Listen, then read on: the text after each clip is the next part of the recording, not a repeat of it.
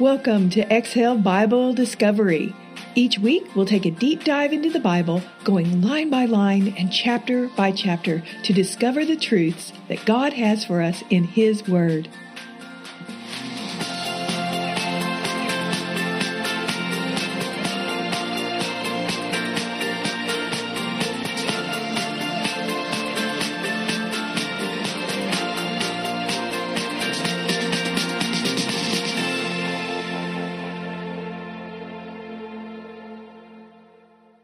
Hello, everyone. We are moving along in the book of John, and we're now in chapter 7.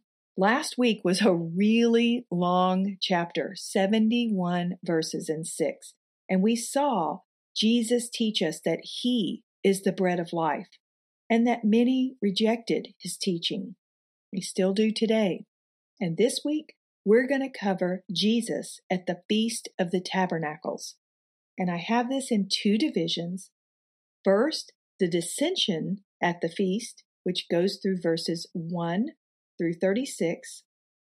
And then we see the dissension of unbelief, verses 37 through 53.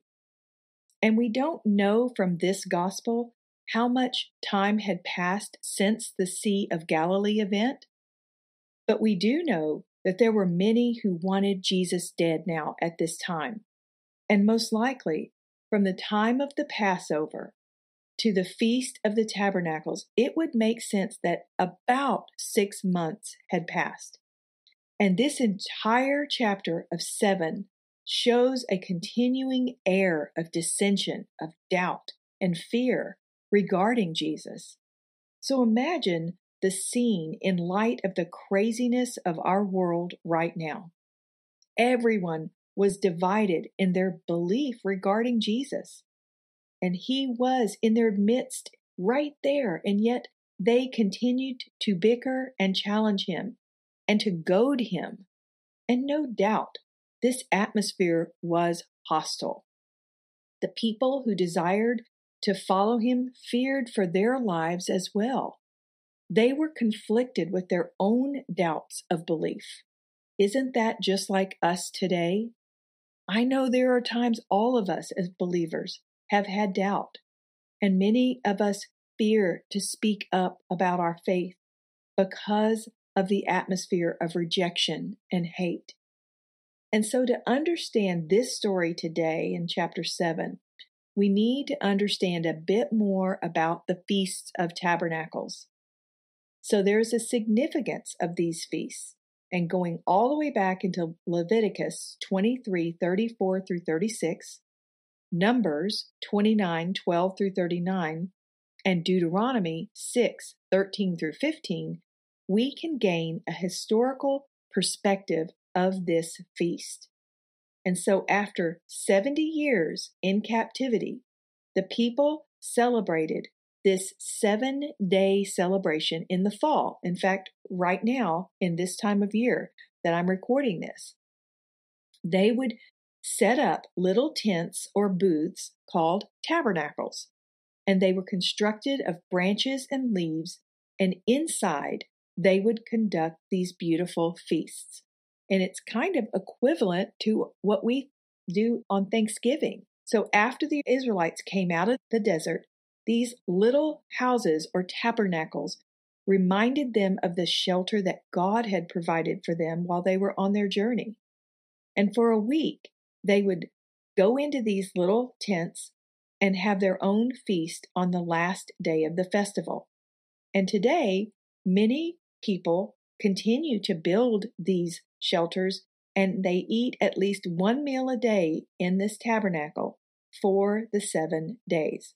I think that sounds like a grand idea.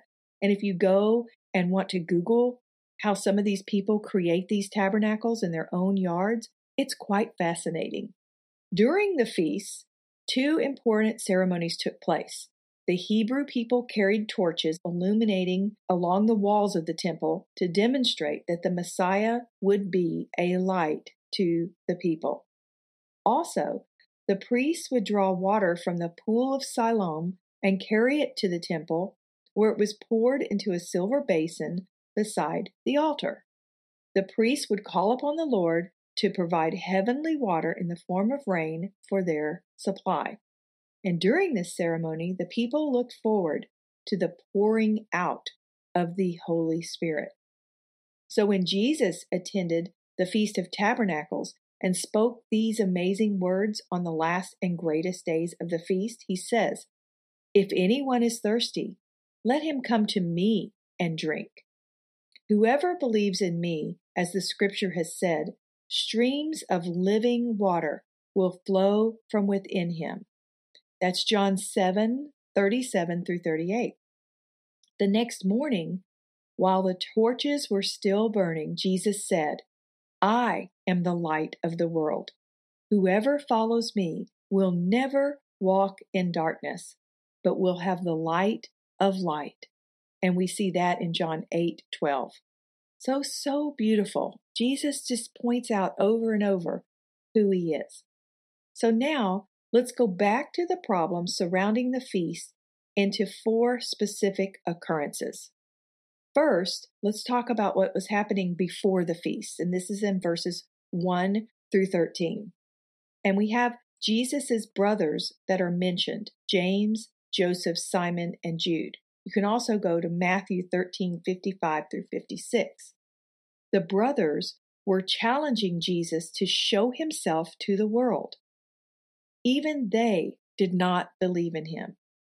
And so due to their unbelief, the brothers missed being a part of being Jesus' personal disciples. They had lived with him their entire lives, and yet they missed an opportunity of a lifetime. And Jesus responded to them by telling them his time had not yet come. And the important lesson here is everything must be in God's ordained time. And he goes on to tell them that their time is any time they are not from God. Jesus' time was not his own, and his time belonged to God. So each of us as Christians, we have a purpose and we have work to finish for him. And we find in Ephesians 2:10, "For we are God's handiwork, created in Christ to do good works, which God prepared in advance for us to do." How many of us claim our time as our own? It's my time. I can do whatever I want with my body and my time. So you have to ask yourself, are you wasting your time on things that do not matter in the next life and eternity? The next statement that Jesus made about the world not hating them, but hating him specifically, points to believers who look like the world.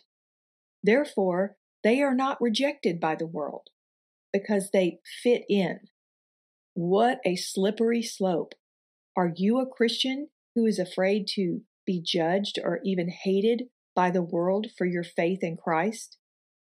And so throughout the crowds, officials were watching for Jesus, and the people were arguing about who he was. And this hostility was rampant, yet kept at a murmuring as the people were afraid of the leaders. And so the second thing that happens is during the feast, and this is verses 14 through 36, midway through this feast, Jesus goes to the temple courts to teach. And the Jews were amazed because of the wisdom that came out of Jesus' mouth. They could not wrap their heads around the fact that someone as young as Jesus could possess this much logic and have the knowledge of scriptures as he taught. They knew Jesus had not been schooled like they had, and therefore they were perplexed how he knew so much. But Jesus gives credit to his Father. The true source of all intelligence and wisdom is God. And he then challenges them by pointing out that those who choose to do God's will, well, they would recognize his teaching. They should recognize his teaching because they knew the scriptures. Don't you recognize God's teachings? And if so, does that reflect in your life? Do you reflect his light?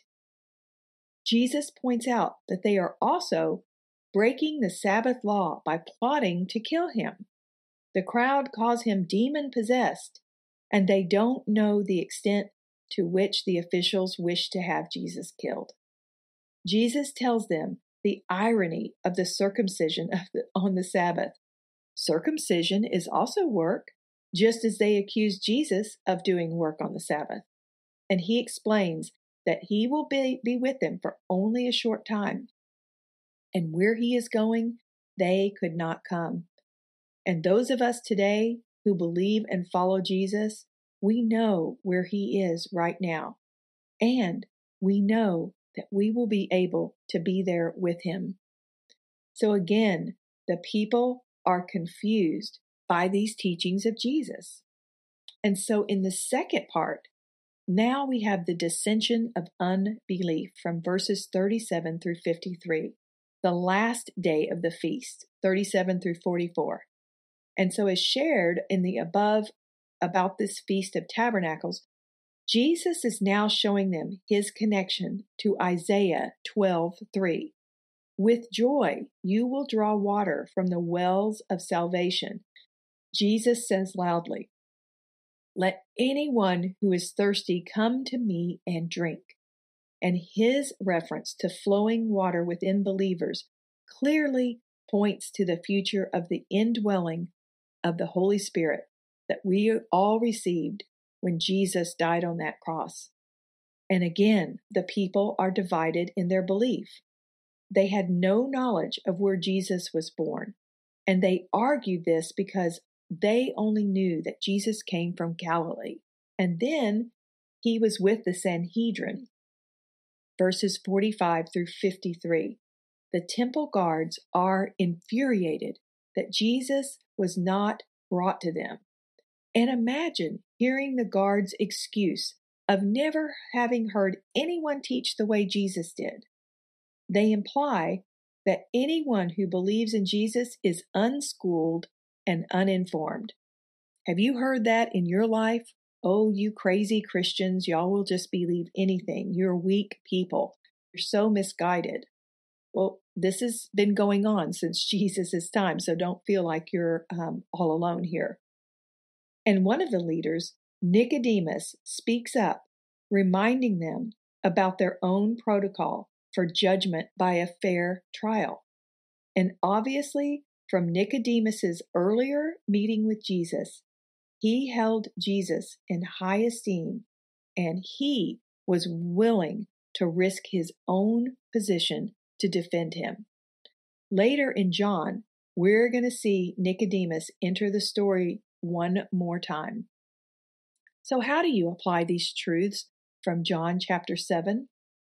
Number 1, do you, like Jesus, experience criticism and rejection within your family, your place of work, or your circle of friends? And 2, what is your purpose for Christ on this earth? 3, are there areas of faith that you hide in order to fit in? That's a tough question. 4, how do you reflect the light of Jesus? And 5, like Nicodemus, how do you need to stand up for Jesus? What hard things is he calling you to do? And lastly, write a heartfelt prayer to Jesus, thanking him for what he is doing in your life. Ask him to show you areas he needs you to step up, and then you need to step up for his kingdom. Be sure to visit my website, drpaulamcdonald.com, click on podcast, and then Exhale Bible Discovery for self-study guides and resources to support you with each episode.